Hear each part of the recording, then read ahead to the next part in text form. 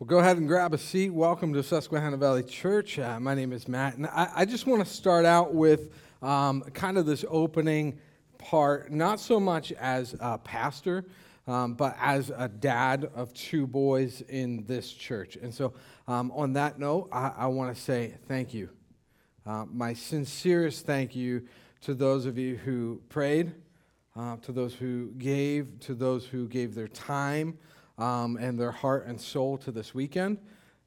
There's certain things where, like, my ability to influence my kids as dad kind of ends, and then beyond that, they need so much more for them to follow Christ in this world and to be able to live the life that really I want for them, but ultimately that God wants. So deepest thank you to you for picking up where kind of dad ends. And so just wanted to kind of be selfish and say, not so much as pastor, but just as a father, thank you. Because it honestly means the world to me.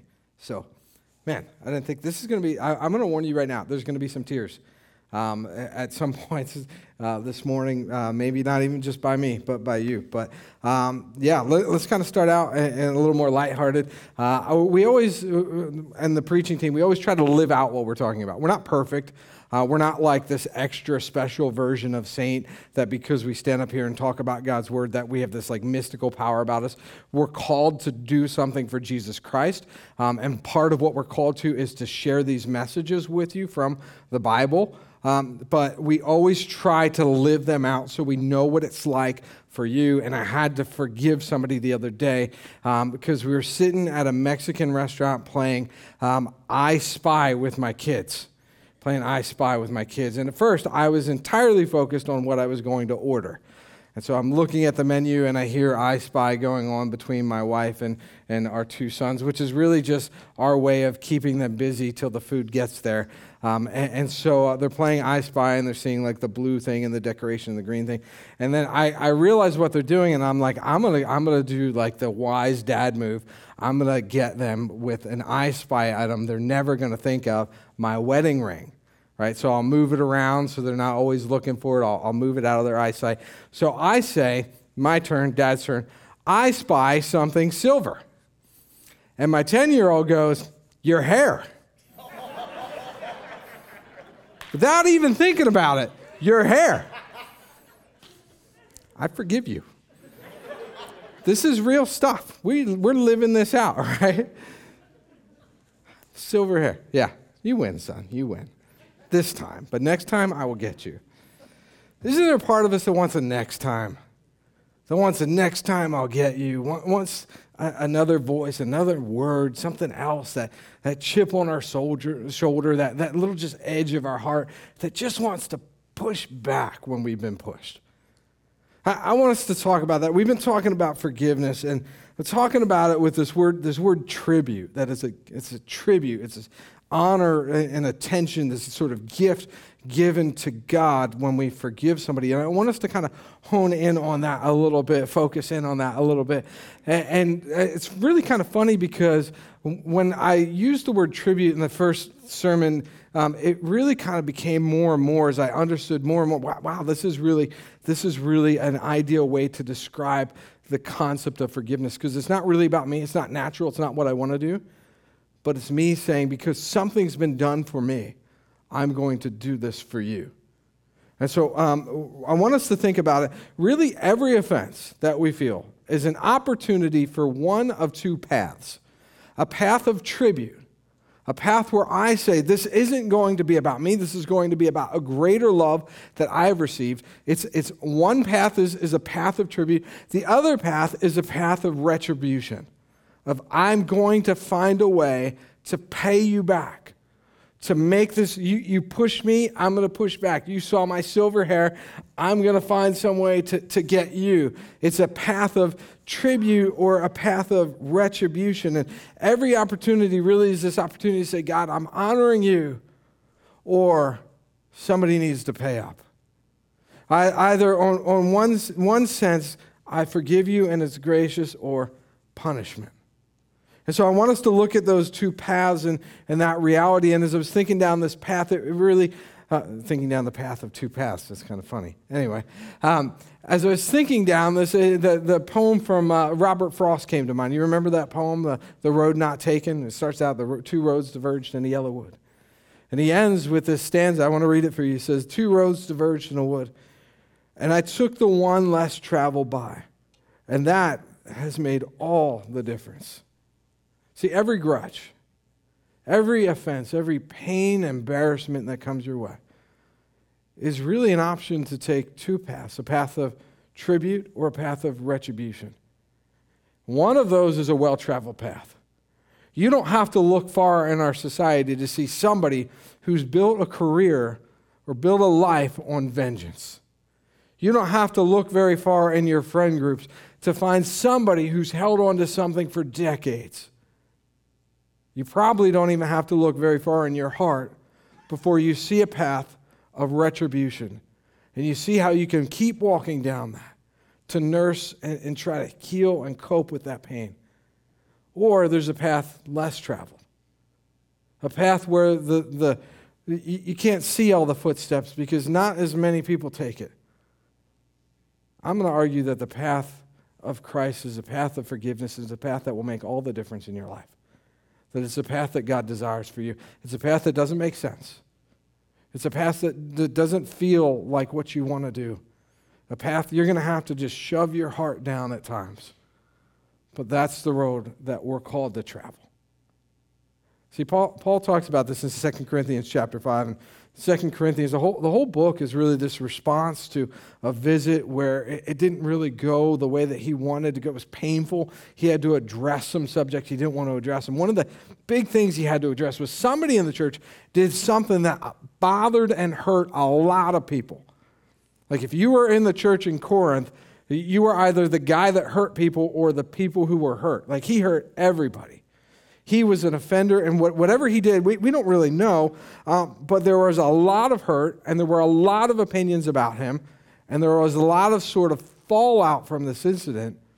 And Paul writes in the 2 Corinthians chapter 5, he wants to give us sort of this teaching on what can happen with this path of retribution if we're not careful.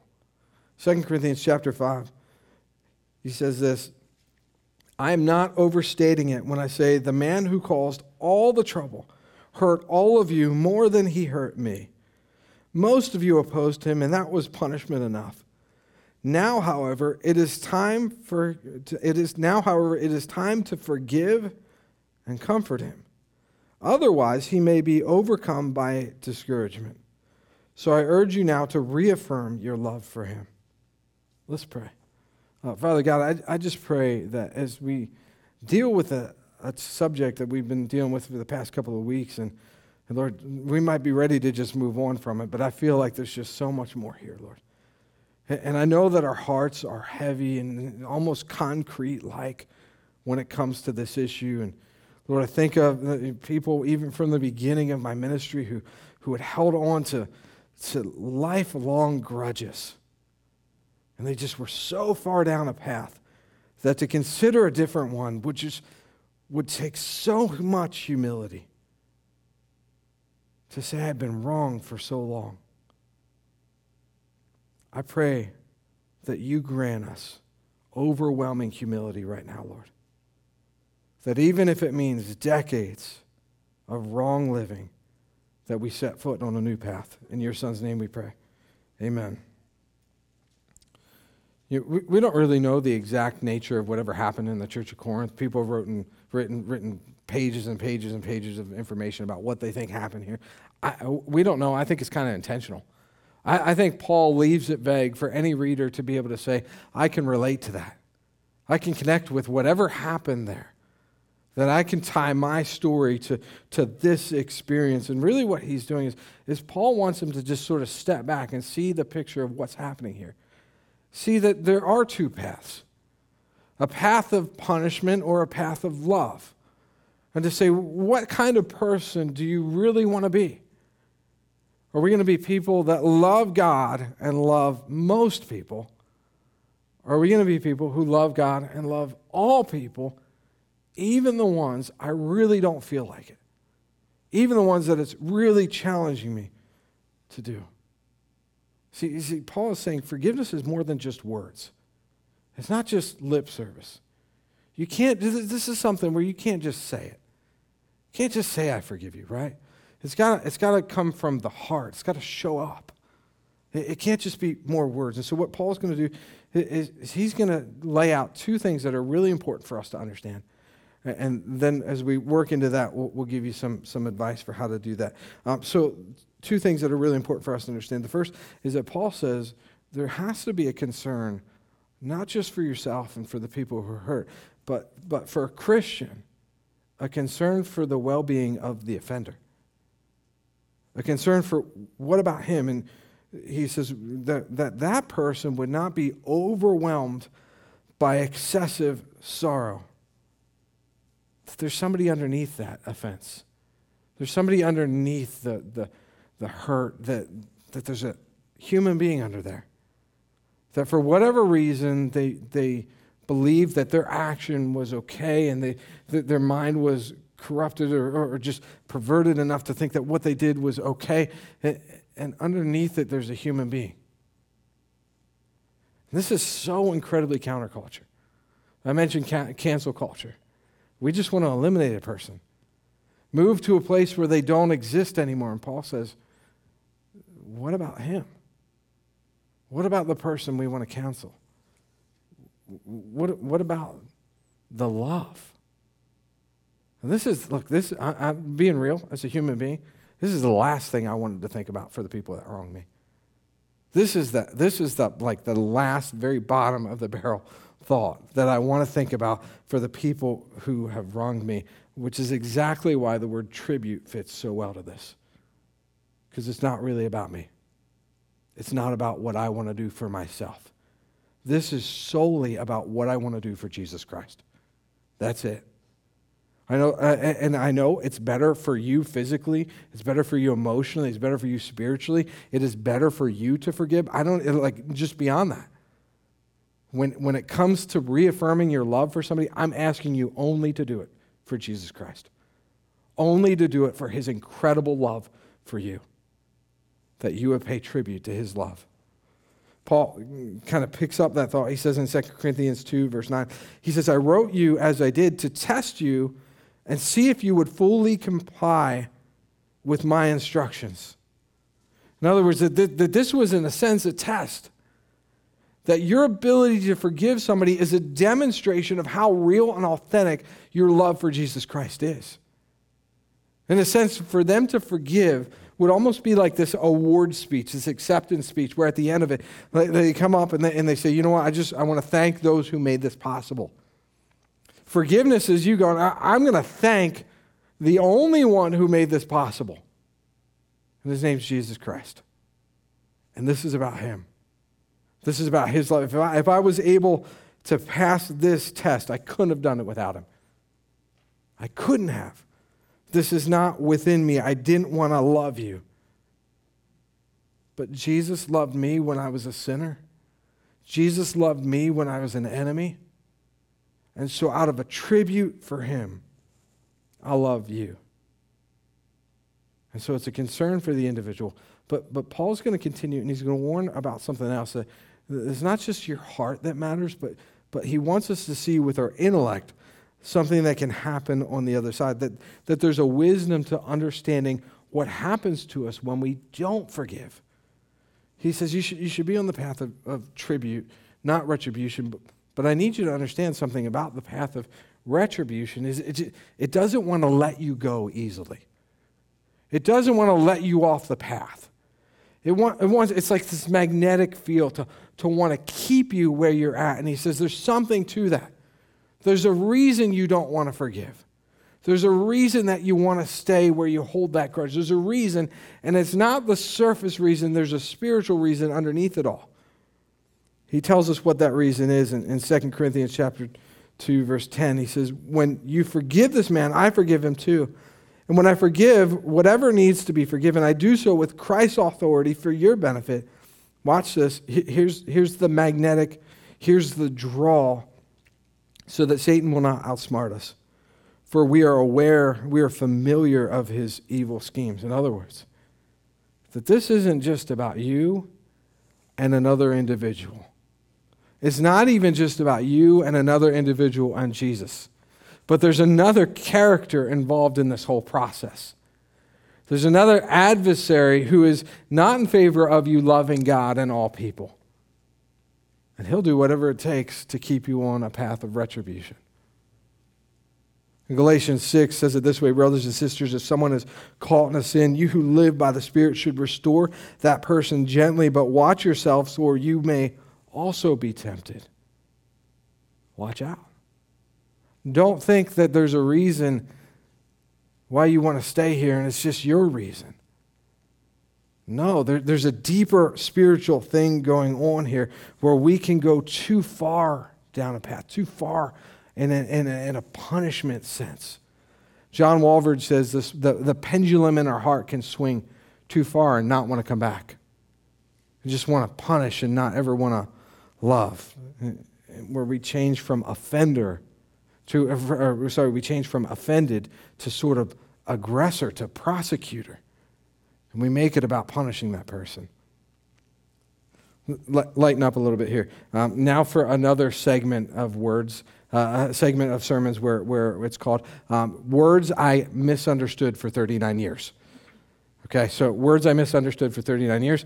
I shared with you a couple months ago about windfall and how it's really windfall, right? It's windfall, right, with the D. None of you know. This is great. It's windfall with the D. I thought it was windfall because when something fell your way, you won. And so for years and years, for 39 years, I assumed that's how it was. Well, there was another one that I just found out. Okay, so for 39 years, I've been living with this way of thinking about a certain word that it was a different word than what it actually is. And so, when you go to the beach, right? You go to the beach and you get in the ocean, and a wave comes in and the water goes out, and the water sort of feels like it's pulling you back out a little bit, and like there'll be signs, watch out for the riptide or whatever. So the word that I assumed that was this word, undertow. I don't know why any of you are laughing, because this is perfectly logical. Because the water goes underneath your toes and back out to the ocean. That's why you feel the sand moving underneath your feet, and the lifeguard wants you to watch out. Watch out for the water, for the undertow water, because it's pulling you back. Totally logical. An illogical form of this word is undertow, which is apparently the correct word, but is entirely wrong, because there is no tow truck, there is no tow rope. There is, however, water moving underneath your feet, which tends to pull you back out. So I just wanted to say I learned that this week, that the rest of the world is wrong about something I'm right about. So, undertow. What Paul is saying here is watch out for the undertow. Watch out. That when you've been hit by the wave that is the offense, that right after it happens and you get knocked down and it messes your life and it disorients you and you're just laying there, that there's a part of this that wants to tow you back out, that wants to pull you back out to sea, take you down a path of retribution in order to deal with the pain you felt. He says, be careful. Don't be unaware. Don't be oblivious to the dark side that unforgiveness has to it. That this will pull you out and change you into something that you do not want to be. We have to be committed to a mission to be a tribute to Christ, not buy into a scheme of retribution for Satan. Ephesians 4:32 says, be kind and compassionate to one another, forgiving each other, just as in Christ God forgave you. Tribute, just as tribute. Bear with each other and forgive one another. If any of you has a grievance against someone, forgive as the Lord forgave you. Tribute. Not retribution, but tribute. I want to give you some current fighting advice, and we'll do two. I had three. I think we'll do two, and we're going to watch a video. First one is this, is remember what's in the bank. Remember what's in the bank. Here's the thing. When we get hurt by something, we tend to take that pain and just put it in a part of us. And it'll come up sometimes, and it's just like this bank of pain. But there's another bank, and that bank is God's love. And I want you to be consumed with that one. I want you to have just whenever the pain shows up, have this Psalm 103 experience. Psalm 103 says this: God does not treat us as our sins deserve, or repay us according to our iniquities. For as high as the heavens are above the earth, so great is his love for those who fear him. As far as the east is from the west, so far he has removed our transgressions from us. When it hurts, just take Psalm 103 out of the bank and just look at it and let it love you. Let it satisfy the part of you that's hurt. I've done so much counseling in this, and this is my plea to you. Let tragedy find its end in Psalm 103, not retribution, not vengeance. Let your pain find its end in Jesus Christ and his love for you. Not in any other satisfaction that you can gain because of where an undertow takes you. And what you'll find is, not that just forgiveness is a necessity, but it's something you're eager to do because you've been so overwhelmed with the love of God. So overwhelmed. You've got to remember what's in the bank. See, when we're hurt, what we really want is somebody to validate and to heal. Like somebody acknowledge and say, yeah, what happened is wrong. It shouldn't have happened. It should hurt you. It's just this evil thing. It's not fair. There's a part where we want to be validated, but there's also a part where we want to be healed. Psalm 103 will do both for you. Retribution will never do it. It will never. That's why it's a path. That's why it keeps going. That's why it's an undertow that just keeps pulling you. Because the way that we handle with it will never validate, will never heal. So our tragedy needs to find its end in heaven. Needs to. Second current fighting advice is we have to acknowledge our overreach. That the pendulum can swing too far. That in an effort to get back, we may have for a long time done too much. And so it might be an act of humility to ask our own forgiveness for how far we've went. We take it personally and we hang on to it and we deal with it personally. Watched a documentary of Michael Jordan and his success, and it was on Netflix, and it's really eye-opening to how incredibly successful he was and how much of his success was built on retribution, built on revenge, and how he would again and again take something personally. You may have seen a meme. There's a meme that's been like popular. We got a picture where and I took that personally. And this coach did this, and he looked at me the wrong way, and I took that personally. There's like 10, 15 times where he makes that statement in this documentary of this player looked at me, or this player said this, or this advertisement, or this coach, or this front office guy, and I took that personally, and I took that personally. We take things personally, and we try to deal with them personally. And the ones that are personal hang with us.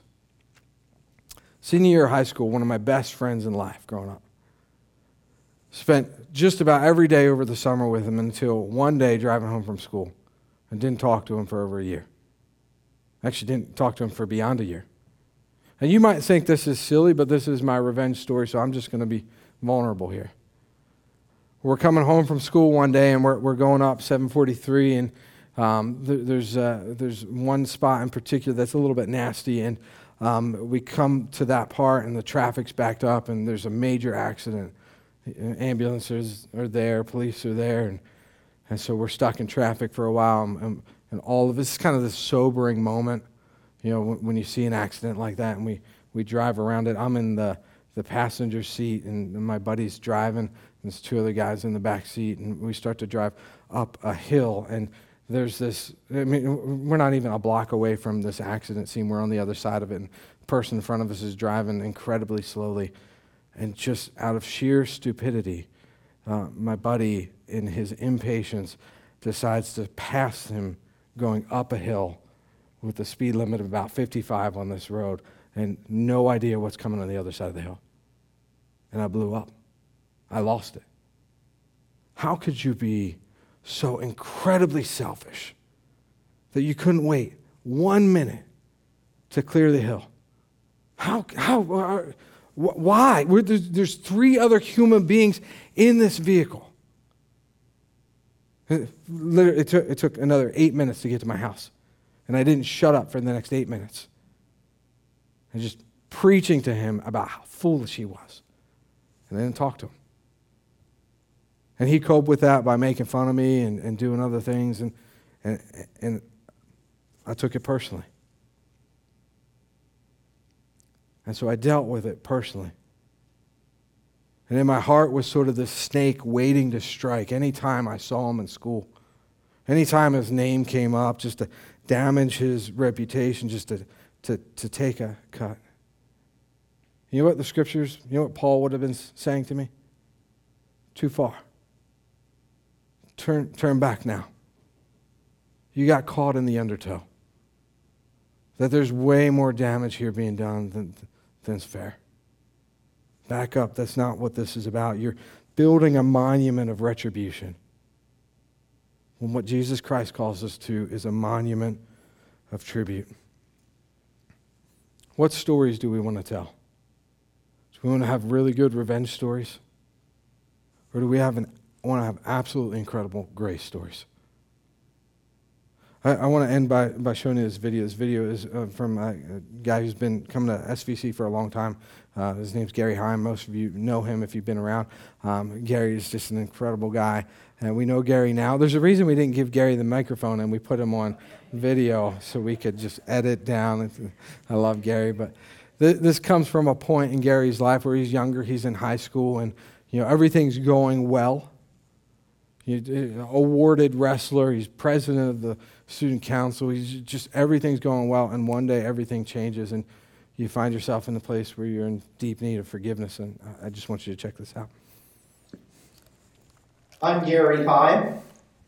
I have been attending the church since Susquehanna Valley Church since 1994, so it's been over 25 years.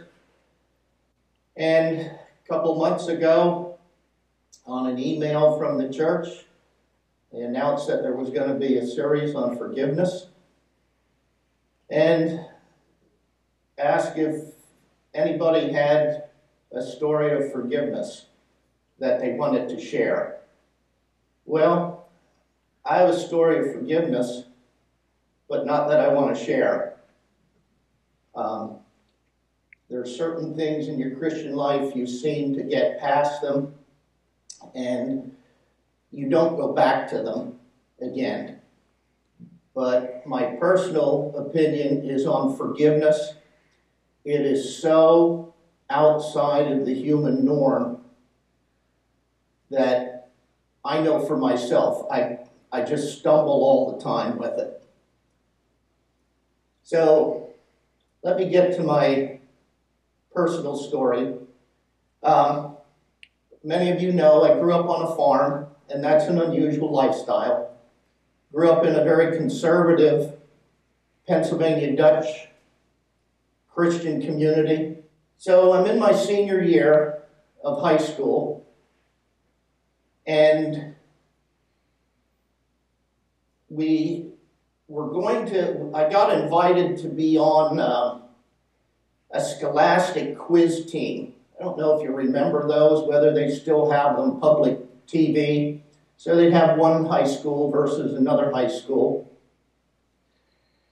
And each team would have 4 people. Well, what they did is they picked one girl and one guy that could answer all the questions. So the other 2 were just window dressing. I was one of the 2 that were window dressing on that team. They didn't need any answers out of me. They just had to introduce me. Well, we only got one channel in that valley. WGAL TV8 out of Lancaster. The only channel you got. So they wanted us to see how this Scholastic quiz show worked.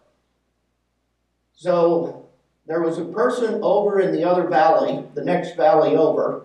Again, the high school was Tri-Valley, so you went over mountains. And they had public TV. There weren't many that had public TV. So we went over on a Monday night, April 16th, 1973. And those that were going to be participating were there, and we got to see the show. I don't know why, but I took my motorcycle over to that house to watch that program. So I took that, and after the program was over, I don't remember the details. I must have invited Jane Berner, who was the treasurer of the class, lived a mile down the road, was probably dropped off by her parents because they only had one car and they wouldn't have been able to give up the car that long. So we were really close. I'm not saying other people aren't close with their classmates, but it was a different context. And instead of going straight home, stuck to the back roads and just went for a ride. And as we were going down one hill, again, this is hill and dale, and down the hill in most of these areas, what's down below? A stream. So we're going down this hill, probably 50 miles an hour, in that range, probably. And all of a sudden, the lights on my motorcycle shone a dirt mound about 8 feet high across the whole road. We hit that at about 50 miles an hour. I am doing somersaults in the air. I could feel myself doing that, thinking I am going to hit something, the ground. Instead, I landed in water. It somehow was deep enough, I never even touched the bottom. This is a stream that is about 6 inches to 12 inches deep, normally. But Agnes had come through, Hurricane Agnes in 1972. It took out every bridge in that whole area in June of 1972. I'm in the middle of nowhere. There are no lights. There are no noises. And I looked back, there was a full moon. And so you're looking across the stream. I don't remember if I yelled for Jane, but obviously I was trying to locate her. And because I was doing fine, not a scratch on me, I assumed that's how she was. So probably a couple minutes, maybe a minute, you don't know how much time passes. I thought I saw something on the stream bed, in the water. So I swam over there, and it was Jane, head down. So with one arm, I swam over to a bank of the creek with her and got her up out of the water onto the bank and doing what you would think that you would do. No training, but did CPR. I prayed when she didn't respond.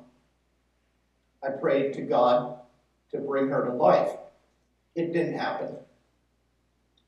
And in the far distance, I saw a light. So I swam across the stream, went to that house. So there's a lot transpired since, after that. You can just imagine. I can't even think through the hurt of the parents, of the sisters, of the brother, of my parents, of the classmates, of Richard Leitzel, the boyfriend. The human mind doesn't allow you to process all of that. But all of that happened. So fast forward then. I generally followed the rules. I had gotten a permit for the motorcycle, but I had not gone out to Pottsville to take my test because I just wasn't on the road. It was all dirt biking, but I mean a major mistake. So I was in an accident with no valid license. And you couldn't have a passenger when you had a permit. You could only have a passenger when you had the license. So the district attorney had not much choice. So the district attorney brought a vehicular homicide charge against me to be charged, although I was 17, to be charged as an adult. Now, I don't, as a teenager, you don't remember, you don't think of those details or anything like that. But the next event is in a courthouse. And I guess it was a preliminary hearing. The judge is up there, the DA is presenting the charges. And then it's the defense attorney's time. He calls the principal, the superintendent of the school district, recites, what my status was at the school. The principal of the school also testified in my favor.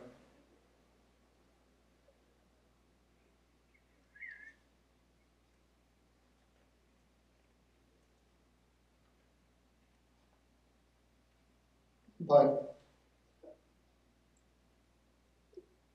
and then James Barrett stood up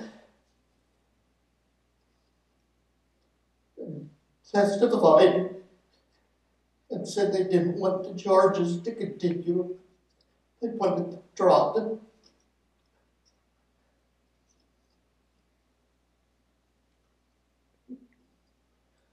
So, the parallel from a Christian standpoint, we have some scripture that says that Jesus, who died for us, is our advocate, and that we're going to have to give an account of everything that we do here. And essentially paints a picture of us being guilty without question. We have no defense whatsoever. And Jesus advocates for us and says, I paid the price. But most don't have that lifetime experience of somebody that should not forgive you and standing up and saying, take away the penalty for that action that he did. And so I just encourage you to look at your own circumstances. Very few people walk between the raindrops their whole life. We have tough issues that come up in life. And you will feel very strongly about the ones that you might have had where people have hurt you. And it isn't natural to forgive people that have hurt you. It's supernatural.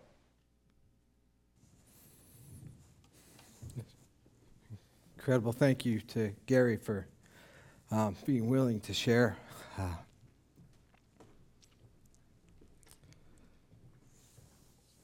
This isn't easy, but this is at the core of who we are. For God so loved the world that he gave his one and only Son. He gave him His Son lost his life for us to find life. And as Gary mentioned, Jesus becomes our advocate. We are a people who our entire existence, who we are, is built on the reality that we were forgiven though we didn't deserve it. Our life is built on grace. We're called to walk a path of grace, to offense by offense, hurt by hurt. Say, this is the story of a tribute to a God who forgave me. I don't know if you've been down a path of retribution for an hour or for 20 years or 60 years, but I pray you walk a path of tribute. I pray your life is built on the love and sheer overwhelming grace of Jesus Christ. To hear a story of parents whose end found its tragedy, whose tragedy found its end in heaven, and for us to be a people who do the same. Lord God, we love you. And we praise you because ultimately the story that Gary shared is our own story. A story of totally undeserved forgiveness. I mean, it doesn't even begin to make sense. But yet here we are. Loved by you, and our sins are separated as far as the east is from the west. I pray that as the offenses come, Lord, that we get to be good at separation too. We separate the offense from the individual. And we love you and we love all people. Amen.